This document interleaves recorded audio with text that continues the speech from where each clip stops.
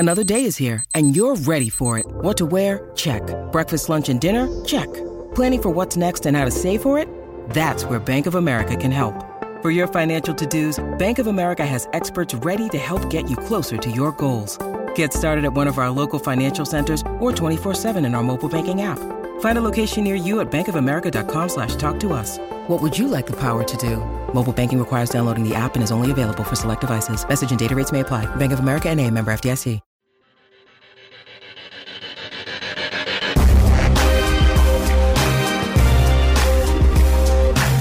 And we're back. One more segment here on Inside Black and Gold. And I wanted to dive into some hot takes. Get at them. I put a post on WWL.com. 5 things I think after the first week of Saints camp. And the first take is that it's hot. It's not a joke. It's very hot. It's hot to the point that I think we're dying. I think like 4 fans had to be treated for heat exhaustion symptoms after a practice last week. And, you know, it's the Saints made the right call in adjusting because it's a safety issue. Right? Like, and I understand Saints fans want to be out there. They're dedicated and they will be out there. But I think that's a smart move for everybody. Yeah. Now, any guy, you folks have tickets out there. 9:15, the gates are going to open. And from 10 to 11 o'clock is going to be the outside viewing portion. That's just, I mean, you know, when you're out there for that extended period, it drains so much out of you. We're not even in full pads, you know, and doing any real activity. I can only imagine what it's like for these players. And I'm really, I guess, surprised there hasn't been more guys that have had any kind of heat fatigue or needing kind of help. But the team really has over the past couple of days realized that with these ridiculous temperatures, you can't get work done outside. It's better to bring it inside and have that energy and let them take it out there. Yeah, and I mean, I feel bad for anyone who's driving like 2 hours to get to practice only for like right. An hour. But I think you get the picture in an hour. I don't know if you're losing that much in terms of what you get to see, and it's got to be miserable. I've never sat there as a fan to watch that practice, but I can't imagine. I mean, after a while, it's got to be like, oh man, I'm dying. They do have those misters and the fans going, so that's a huge help. But yeah, I mean, it's I can't imagine that you're completely feel like you're in the ice tank that the Saints have over there. They can only do so much, especially if people are out there drinking. There's just no way. But yeah, I'm Jeff Nowak. He's Steve Geller. This is Inside Black and Gold. If you haven't subscribed yet, do that. Give us a rating. Give us a review on Apple Podcasts. Tell us what you think. But so let's get into some takes. You know, we got into a couple of them that I have on this list here.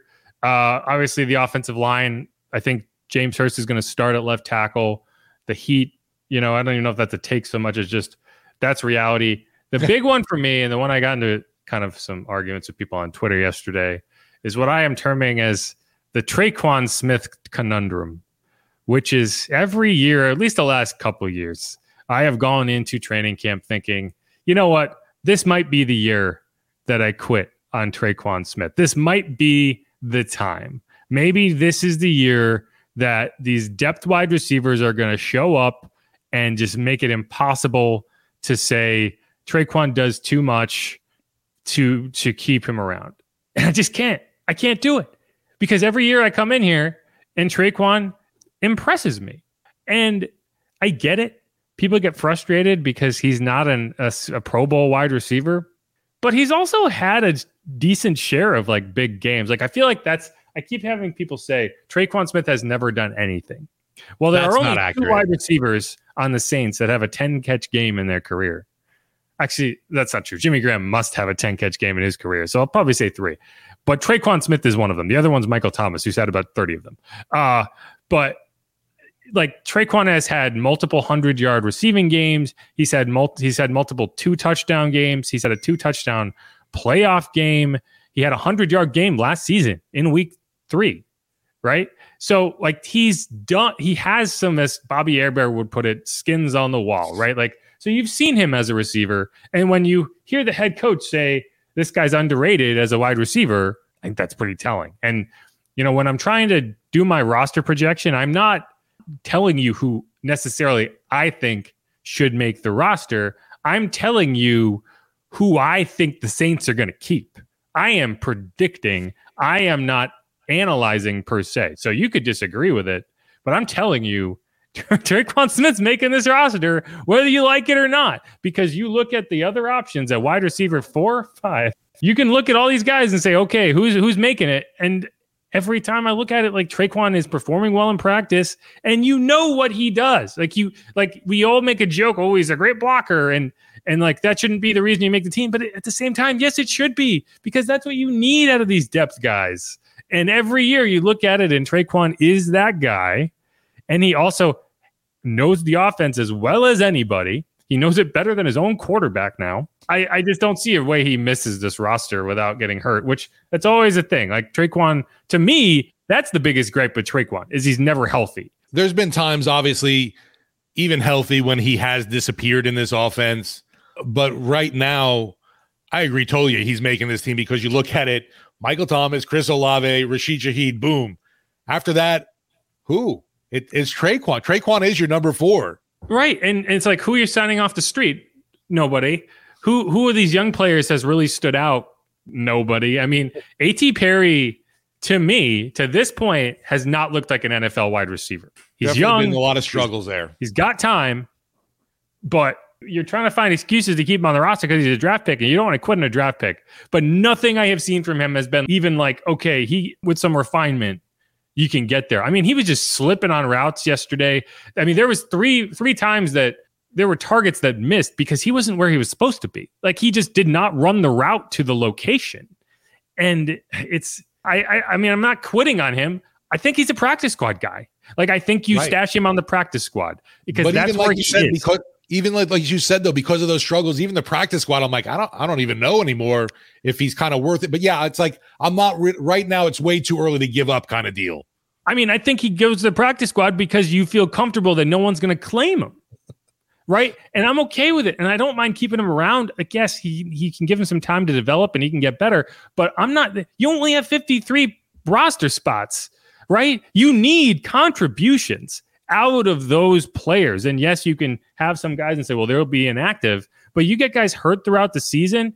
And all of a sudden you need those guys. And would you trust A.T. Perry in a game in real situations right now? Absolutely not. And so, he has time. He has 3 preseason games where he can kind of maybe get up to speed and look better. But right now, when I'm looking at this equation and you're saying, is it going to be Shaq Davis? What's it going to be? Who's going to be that 4th wide receiver? It's going to be Washington, Bryan Edwards. It's like nobody's standing out. Okay, Bryan Edwards. We can get into this real quick. Bryan Edwards, and I don't want to hate on Bryan. He doesn't know his coach's name. What is that? And this was a public press conference. This wasn't a conversation over on the wall. Everyone was stunned for sure. You can go on the Saints YouTube page and watch that interview with Bryan Edwards, and he will be asked about Cody Burns. What do you think about Cody Burns? He does not know who that is. He's a good player. He thought he was a player. And that's maybe, okay, fine. Maybe he was just confused. Maybe it was just something. But I mean, he has been here through OTAs, through minicamp, a whole week of practice. Who does he think he's working with? That's just not a good sign to me. And he's dropped everything. I mean, he just has not looked good. And I wanted to be a Bryan Edwards fan. I wanted to find reasons to like him on this roster. I don't see it, right? The one guy I've seen go out there and look better than I expected as a wide receiver is Lynn Bowden Jr. And that's not, I mean, I'm not saying the top 3. The top 3 are etched in stone. Right. Yeah. I know what you meant. But in terms of everyone beyond that, the 2 wide receivers that I have seen that looked like NFL ready players, Tre'Quan Smith, Lynn Bowden Jr. You could bring in guys, veterans, fine. Those are the only 2 that I look at and be like, okay, I think those guys can make it. And then James Washington, sure, he could make it too. Maybe you swap out, maybe Lynn is the wide receiver 6 if you keep 6 and you use him as a special teamer, a backup returner, or whatever, and James Washington is there as well. I don't see a way that you put those guys ahead of Tre'Quan. And I had some people like, well, why don't you just give the young guys a chance? I'm like, yeah, I'll give young guys a chance, but they have to earn that chance. No, with Tre'Quan, it's like, if you say what you want about him, but right now, the depth at wide receiver behind the other guys in the mix, behind the top three, there's nobody beating them out. And it's not great. I think there's a chance this season goes awry if you end up with a slew of injuries at wide receiver and you end up with Traquan and whoever the wide receiver 5 is on the field a lot, because I don't think you run that deep. Kirkwood? Keith Kirkwood. I forgot about Keith. That's your homeboy. Yes, I knew I was forgetting one. And Keith actually has looked solid. Keith is a guy that I wouldn't be surprised if he gets kept around. And it's going to annoy the heck out of people when the Saints keep Traquan Smith and keep Kirkwood. Right. But they trust those guys, right? Like, there's a reason they keep bringing them back. And you're not just going to keep a rookie around just because he's a rookie. You're not. We kind of go back and forth about maybe like a player right now who we haven't taken many notes on is, rookie Isaiah Foskey. Still waiting. There's plenty of time, though, for him to really show up kind of deal. But on the wide receiver core, I don't know if I've written down Kawan Baker's name at all. Another guy I forgot about. No, I don't see anything from him. I mean, he was a guy that was suspended due to performance enhancing substances and really just hasn't come back and shown anything this season. No, that's a good point. Yeah. It's just everything you keep coming back to Traquan. And it annoys the heck out of people. I know Jerry Poor is gonna yell at me because he hates Traquan. And I also don't understand the hate for Traquan. Like, I think maybe the expectations for him were too high because he got drafted in the 3rd round. And, right. And the injuries. Yeah. I mean, all he's done is just be a guy. And if he was the wide receiver 3 or 2, I would be like, man, they got to do better than that. Wide receiver 4, 5. I mean, go around the NFL and look at some depth charts and compare their 4th best wide receiver with Traquan Smith and see how you feel about it. Because I think that you will come out favorably on the side of Trey. I will say the depth that's been built up at tight end has me feeling a lot better as Traquan as a 4 receiver. I mean, that's not so bad when you look at all the names now on this tight end group. Hopefully Jimmy Graham's able to stick around, along with what Juwan Johnson, Foster Moreau, and I'm still not putting Taysom Hill in that tight end group. So I'll just say Jimmy, Foster, and Juwan. I like that 3 at tight end. Maybe not the best blockers in the world. I think Foster is serviceable, but yeah, you got to worry about Jimmy and Juwan in that category. Yeah, and I think one way that you're going to make life a lot easier on this offense, especially early in the season, assuming you don't have Alvin, is my last take, which kind of feeds off yours, is this should be a run-first football team. And you have all the pieces to make it a run-first football team. And I think there's a scenario where the Saints end up, and we talked about this on Sports Talk, and I revised this take a little bit in that I think this Saints team could potentially be one of the top rushing football teams in the NFL.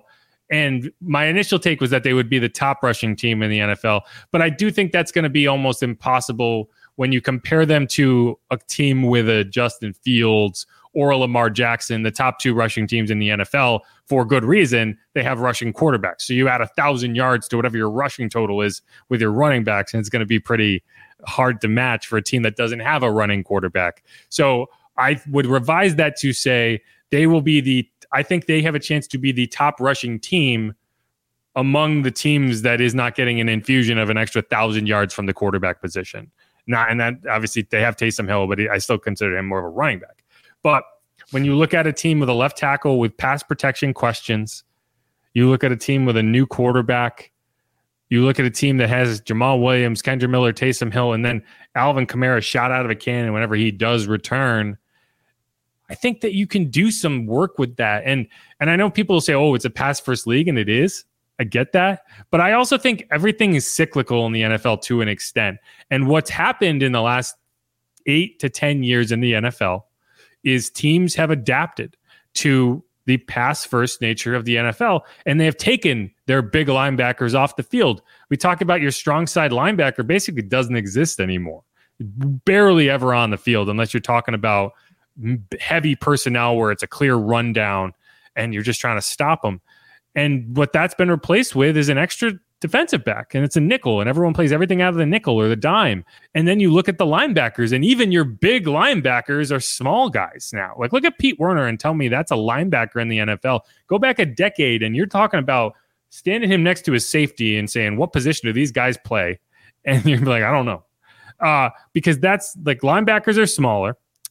And so I think that's you're at a point now where a true power run team has an advantage because defenses aren't built to hold up against these big power run teams with strong backs who are going to try to plow it down your throat. And I think this is a year the Saints can and should take advantage of that and make that a huge part of their offense and make this a run-first football team, which is going to force defenses to adjust. And I know this is a long rant, but stick with me. It's going to force defenses to adjust and bring more guys downhill, maybe put that extra linebacker on the field. And then the second you get that look, it opens up over the top. And you can hit Rashid Shaheed, Chris Olave on these deep balls, and you can get more single coverage of Mike Thomas. And I think if you try to turn this team into a pass-first team, knowing what we know and knowing the offensive line questions and knowing what you have at running back, it's going to be a mistake and you're going to struggle and you're going to put yourself in situations where you're constantly trying to play uphill. And so I think for this team to be successful and to make the playoffs and have a 10-plus win season, 11, 12 wins maybe, you will dedicate yourself to the run game. And that's my take is what this team should do. And we saw it on Wednesday. They got heavy into the run game on Wednesday. And I think that they're going to do that a lot more as camp progresses if they are smart. And I hope they are. Yeah, and it's definitely, I think, exciting for what the running back room has. You got that three-headed monster.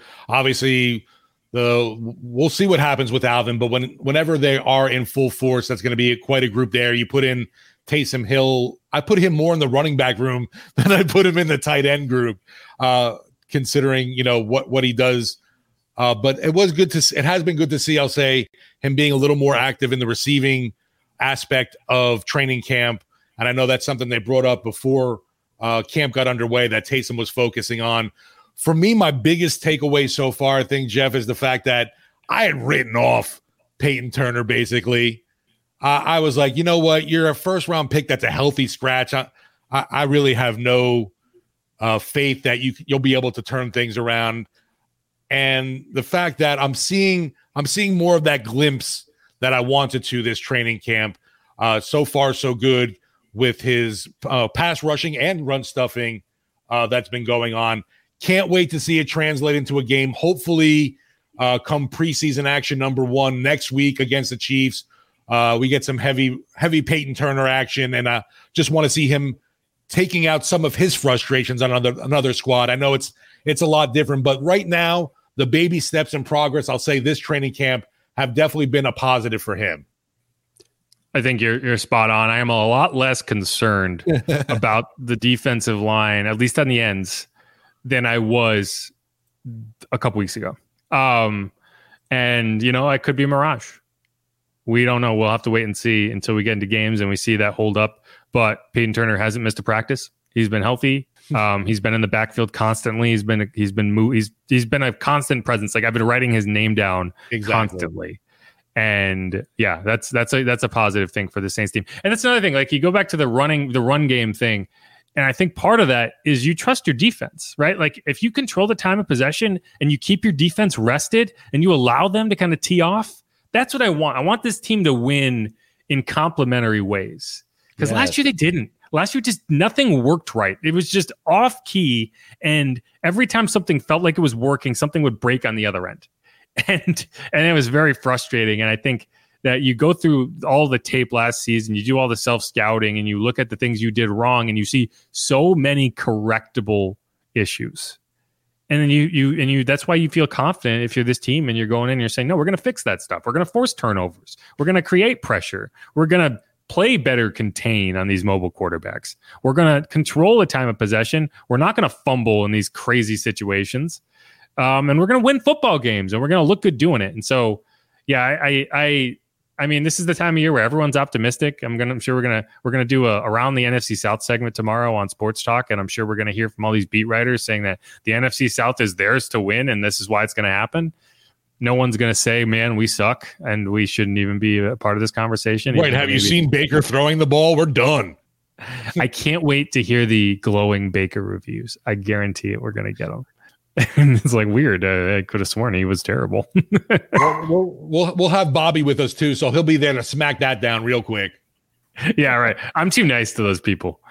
Me too. I was like, I wasn't going to tear into any of the beat reporters saying, Carolina thinks they can win the division kind of thing. And I'm like, all right, thanks for your time kind of thing, instead of, berating them and making them look like fools.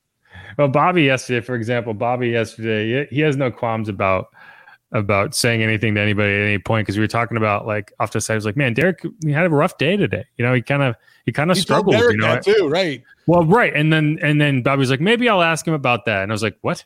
You're gonna just tell him he was terrible? And he goes up to Derek, the first question of the press conference, and he was like, Derek, you had a bad day, right? Yeah, it was bad. It was like the worst one you had. What happened? And Derek, you could tell he was caught off guard. He was like, what? But he did give a good answer, which is like, the offense shouldn't win every day. The ebb and flow, right? The defense should get you every now and then, because you need your defense to win in situations, right? I'm sure Derek had a lot of great days against the Raiders defense. That doesn't mean the offense was particularly special. It just means the defense you're going after isn't good enough to stop you. And so, anyway, yeah, Bobby has no qualms about. I would have never asked that question, which I think says a lot about me as a reporter. But hey, maybe we'll just call it lighting up the NFC South tomorrow. Yeah, that's true.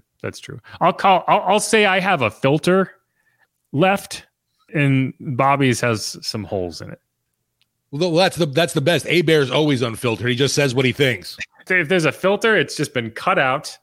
It's just now a frame where the filter used to be, and everything just flows directly through it. But hey, you get some really, really interesting sound bites that way, so I'm not complaining about it. No, he's definitely a soundbite machine. Gold. I call A-Bear's gold for that. Yes. But all right, that's going to wrap it up for us here on this episode of Inside Black and Gold. Thanks for everyone for taking this ride. We've come a long way. We back out at practice on Friday. Fans are back for an hour, and then they leave again. Not padded, so we're going to take a day off from pads, and we're going to get back into pads next week. We are barely a week away from the first preseason game, which is stunning to me. I don't even know what to think about it, but we'll have plenty of podcasts between now and then.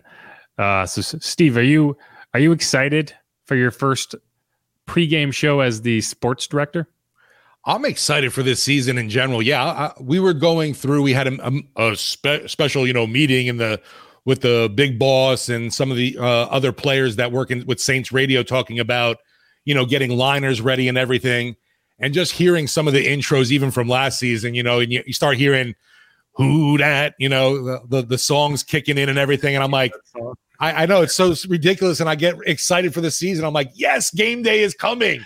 I'll even be excited for a couple minutes at least for that Kansas City Chiefs matchup. But from our vantage point, it's a lot different than I think other folks, because we're covering the team so closely in training camp. We've been talking about who's going to make this roster, and now we get like this really live situation of guys trying to translate it to the field who are trying to make the team. We know basically the main players who are going to be on the squad, but there's still plenty of spots that need to be filled out. Yeah, there's like 20 guys competing for like 2 roster spots. Yeah. And so, a guy makes an interception in that sequence, and you just like, God, that's a massive moment. Troy Pride makes a big play, and it's like, okay. Anthony Johnson, who we didn't talk about, but I think, we didn't really get into dark horses like we promised. But I will say that I was, I got mad yesterday because I was getting ready to write about Anthony Johnson in my notes, and I talked about Anthony Johnson in the UDFA show that I did prior to training camp, and he was I did a UDFA's to watch, and he was the first guy on my list. 90 seconds into the segment, I was like, Anthony Johnson, you should keep an eye on him. And I was like just about getting ready to like say, oh man, Anthony Johnson looks great. And then I see a tweet pop up from Nick. My sleeper pick is Anthony Johnson. I'm like, you son of a bitch. I guess I think it's a good sleeper pick. If I have to pick right now, I got a little bit easier since I know about the injury, obviously with Andrew Dowell just happening. And I'm going to kind of lean towards Ryan Connolly, the guy out of Wisconsin. He's been around the league, I think, since 2018, 2019. but has flashed at times during camp, and I just think could be someone for special teams, and who knows, maybe that rotational piece on linebacker. I was going to say Chase Hansen because they'll probably actually have to wake him up. He's on an injured list somewhere. We're just waiting for the call. Literal sleeper pick. But no, I think that's a good, linebacker is a good place to look for a sleeper. Yeah. And I'd probably go with Nephi Sewell if I was trying to pick one. Because, he's a special teams guy. He can do a lot of the same things as Andrew. But yeah, no, that's a good, I think Ryan Connolly's interesting. And he's made a few plays. We've seen him flashing around. Someone's got to do it. Preseason, that's where these guys got the real big audition comes. Preseason, baby. Yeah. All right, let's wrap this episode up. This is Inside Black and Gold. I'm Jeff Nowak. He's Steve Geller. This is Inside Black and Gold. Who dat? Go Saints. Keep it real. Peace out. Hydrate and who dat indeed.